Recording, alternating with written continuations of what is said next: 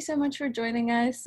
This is the Academy of American Poets. I'm so excited to be here in conversation today with Sasha Pimentel, the Poem A Day guest editor for March 2021. Welcome, Sasha. Hi. Hi, Tara. How are you? I'm so good now that we're talking. Oh, me too. Are you calling from Chicago? Yes, Chicago, and El Paso. El Paso Juarez, yes. So let's kind of jump right into it. How did you approach curating Poem A Day? Oh, that's so cool. Because I'm from the Philippines and because I live in this area called Border in El Paso Juarez, that's really kind of just like an external attempt to impose a boundary on a land and peoples in order to name one part of the same land as one country and one part of the same land as another country. And because I teach in a bilingual MFA program in Spanish and English, the poetry I know speaks to and works from many languages and many histories, even as a poem, is unfolding in a single present. So I really want to bring in poets who carry inside them a sense of place and a sense of being that's larger than the ways we often name belonging, right? Like, so that means transnational writers, writers who refute the boundaries that are often named upon us through geography or through gender, multilingual writers. That meant for me seeing the Academy of American Poets, like the word American, as the Americas and not this estadounidensidad that's too often assumed into the word American. And that meant using this extraordinary opportunity to curate into the canon a way to be in awe of how much poets use language to imagine and speak an unthreatened belonging. So I thought about the narrative arc of the month, how it might start with writers who question and refute the bounds placed upon the body and space, and how later weeks might rise in tension with poets who are speaking their own rhythms and their own measures into the historical violences which by force have attempted to shrink and constrain us, but against which those poets speak anyway. And in so speaking, uncover that freedom and that expansiveness, that's possibility in language, even when they're speaking from places of painful utterance. Like you mentioned that earlier today, you said something about like speaking light into a wound. And that's what I was looking for in poets like that. And I was wondering how each week might arc narratively too, and also how the month could just kind of end buoyantly and in many languages. That's what I have, like, you know. Oh my gosh. I'm so excited for people to read these poems, truly. Gosh. And that's only the first question. Okay. If you could direct readers to one poem in our collection that you haven't curated, what would it be? I know I'm always writing this in emails to you. I'm always like, Patricia Smith. But I think Patricia Smith, like, it's absurd what a fangirl I am, right? Like, I think Patricia Smith is just our living North Star in poetry. Like, I'm going to talk about like one poet in terms of another. But Philip Levine has a poem on poets.org titled A Story, in which he says, "Make no mistake, a family was here, you see, the path worn into linoleum or the wood." And in her poem Incendiary Art on poets.org, so that's the poem I'm choosing, Incendiary Art, even though I took a bypass to Levine. Patricia Smith's Incendiary Art, Patricia insists on that kind of guarding, that insistence against effacement, that insistence through language that a person and people have lived and are living. And I think that's one of the most valuable things we can do as artists, to say, stop, hold on, like this life that a person lives or has lived, that mattered, and we value it with language, you know? And Incendiary Art, she writes a poem that speaks a larger, more intimate truth about community and a city's people, against how the violences in cities of color are often misnamed into that terrible small word riot. Like, it's such a stupid, awful word, riot. And she uses the wonder of the poetic line to speak towards what Major Jackson calls exaltation. Like, Smith will move in one line from the words their bodies to the word art. And she'll end her lines, even though she's talking about pain, in a word like as big and rife with possibility as the word air. And she speaks about violence without extending it, without, like, she names it, but she doesn't extend the violence.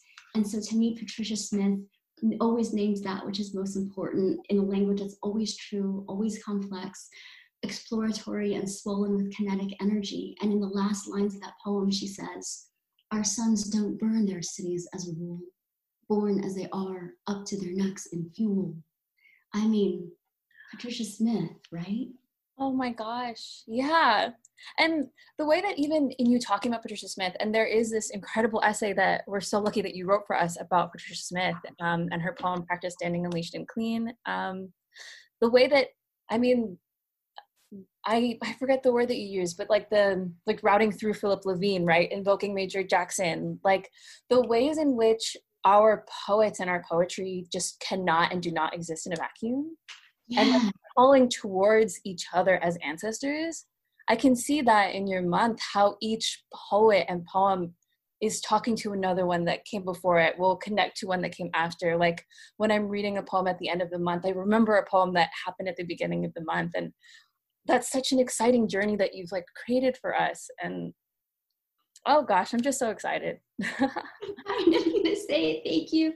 Yeah, I love what you say. Like, we don't live in a vacuum. We speak to one another, especially in these times of pandemic, right? We're all in these various quarantines.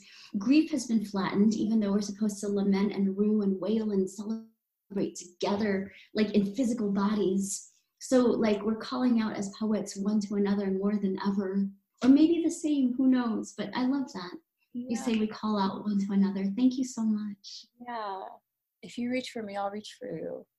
I love that, right? Oh, Like, poetry is the only place where that's still safe. You know what I mean? gosh. Oh my gosh. Okay. I'm like, I keep holding my hands like this because I don't know, it just feels very sacred, this whole thing. Okay. So who are you reading right now? Oh, okay. Like, part of me was like, the news all the time. You know what I mean? But then I'm like, wait a minute, bring it back to literature, Sasha. I spent the morning typing up two versions of James Baldwin's Letter to My Nephew, how it first appeared in 1962 versus the 1963 version in The Fire Next Time. Because I do this like a lot, and I do it a lot with Baldwin, because it's kind of this way to enter inside his sentences, to see how he's working through his clauses and his commas and his punctuation. And I know that sounds weird, maybe I'm just like this weird nerd who's like out there just reading people really hard. You know what I mean? Probably. But I don't think I ever understood like the power of a comma until I started studying Baldwin. And in this way, how he can just distill such clarity and weight into a part of language with the right pauses here and there. I'm reading Art Spiegelman's book. I don't know if it's called Comics or Comics, that goes over his career, like of his graphics, his comics. And one of the things that's fascinating me right now is it has all these pictures of the New Yorker, like all the covers that were rejected and that were accepted. And to be able in this way to see how an institution inside a living culture like resists or runs with an artist, I think that's fascinating. And it kind of reminds me of that, like, I know you're talking about, I'm supposed to be talking about who I'm reading, but I watch a lot of television. And like, I was just watching this comedy special of Tig Notaro. And there's a moment where after having had a double mastectomy, she takes off her shirt and she does the rest of her comic, like she does the rest of her set, like shirtless. And it's amazing, right? And it's beautiful and amazing and wonderful. And it really makes us like question what limitations of gender have been applied to our torsos that Tig's act like now refutes and stuns. And so that's what I'm thinking of when I read Art Spiegelman. But I'm always just kind of like in the works, old and new, of Kathy Park Hong, Natalie Diaz, Michael Torres, Martina Espada, Gregory Pardlo, Paisley Rechtel, Monica Yoon, and Tarfia Faizullah. The stories of Margarita Garcia Robayo, because I'm kind of just trying to see how like these masters, these writers are going in and out of time and somehow collapsing and creating time in their writing. And then I've just babbled like a nerd again, and I'm sorry. Yes, pro nerd. I love the idea of rewriting work. I've never thought about that before. So thank you for opening this door. Oh my God, really? Like, I make my students do it. I learned it from my teacher, Sharon Bryan, because she was writing about her mother. And so she found this diary in her mother's handwriting, and she put tracing paper on it. And in kind of tracing over her mother's handwriting, she entered her mom's mind. And like, I can't go over people's handwriting, but I'm like, at least I could retype it, you know? Oh my God, I want to cry. That's so beautiful. Oh my gosh. And it's like you said, like the ways that Oh, long pauses in an interview. I'm so sorry. That was incredibly beautiful. Thank you. You gotta love the pregnant pause. I mean, if Yeah. it's not poets who don't love the pregnant pause, what's Yeah. wrong with us? You know what I mean? And the comma, right? Like it all comes back to it. Like that John Donne poem, death, comma, thou shalt die, right? Like the only thing that separates you from the living and the dead is just the lung, the breath, right? That one pause. It's so good. It's what poetry has that no other form has. Like these inherent pauses, or not inherent, these constructed pauses we make through line break and comma and like measure and rhythm. Like nothing else has that but poetry, right? And even those instances where like sometimes a poet will put like not one space, but just like two spaces, like that this quick caesura where you're like, okay, let me like beat. And like, how does that kind of like, how does that mesh with the rhythm of the blood in the body? How does that like kind of like throw you into like syncopation? Very cool. Right. Very cool. Young and Natasha Trethewey do that constantly, right? Yeah. Like, oh my God, whenever I read Trethewey, I'm just like, how does such magic exist in the world and on the page? You know what I mean? And Natasha Trethewey, she's the one who gave me the language of the wound is the place where the light enters. Oh, I love that. And so thank you, Natasha Trethewey. Thank you, poet. Thank you, Natasha Trethewey. Okay, one last question. What are you currently working on now in your writing, teaching, or publishing life? I know we've like heard some of it already, but thank you for asking. I just finished a weird essay about, I think it's weird, I don't know, about like birds and fish and how we measure pain scientifically, but also how we might pass on harm without meaning it one to another. And I'm working on a series of poems, kind of trying to reconcile the familial and the personal, like the post-colonial, like what we name and where we keep our silences in the US, the Philippines, Germany, and Latin America. I was really, really lucky, like to get to live and teach at in Leipzig, Germany, and to get to teach at Universität Leipzig for almost a year. And in Germany, their sense of monuments and history is so different than in the US. I mean, we hear about this in the news constantly right now, like which monuments we contest and which monuments we stand by. And like, so I've been thinking a lot about how we make monuments in space and language, both culturally, but also personally, and what that might mean when we remember and when we refuse memory, you know? So I'm just kind of working on that. And I'm grateful to you all for the time to read and learn. I've learned so much getting to read the poems of poets I love. And I'm on an NEA right now, so I'm really grateful to the National Endowment of the Arts and my university for that time to read and write. Like, I feel like a kid, you know, and it's stupid cool how, you know, to get to read poetry and get to write. Oh, yeah, it is. I know. Oh, well, this was amazing. Thank you so much for being here with us, for working on Poem a Day. I'm so excited for people to read these poems. I'm so grateful to you. Like the work that you all do at the Academy of American Poets, it's essential.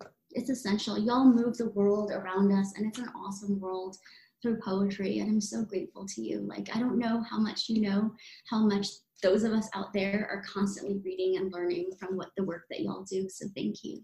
Oh, that's very sweet. Wow. Well, thank you. It's all for y'all, you know? Oh, okay. Well, have a lovely day. You too. Bye. Thank you so much for your time. Thank you. Thank you. Bye. Poem a Day is the original daily poetry series featuring new work by today's poets. Produced by the Academy of American Poets, this free digital series is made possible by you, our readers and listeners. Learn more about Poem a Day, and if you can, please consider supporting this work by visiting poets.org/give.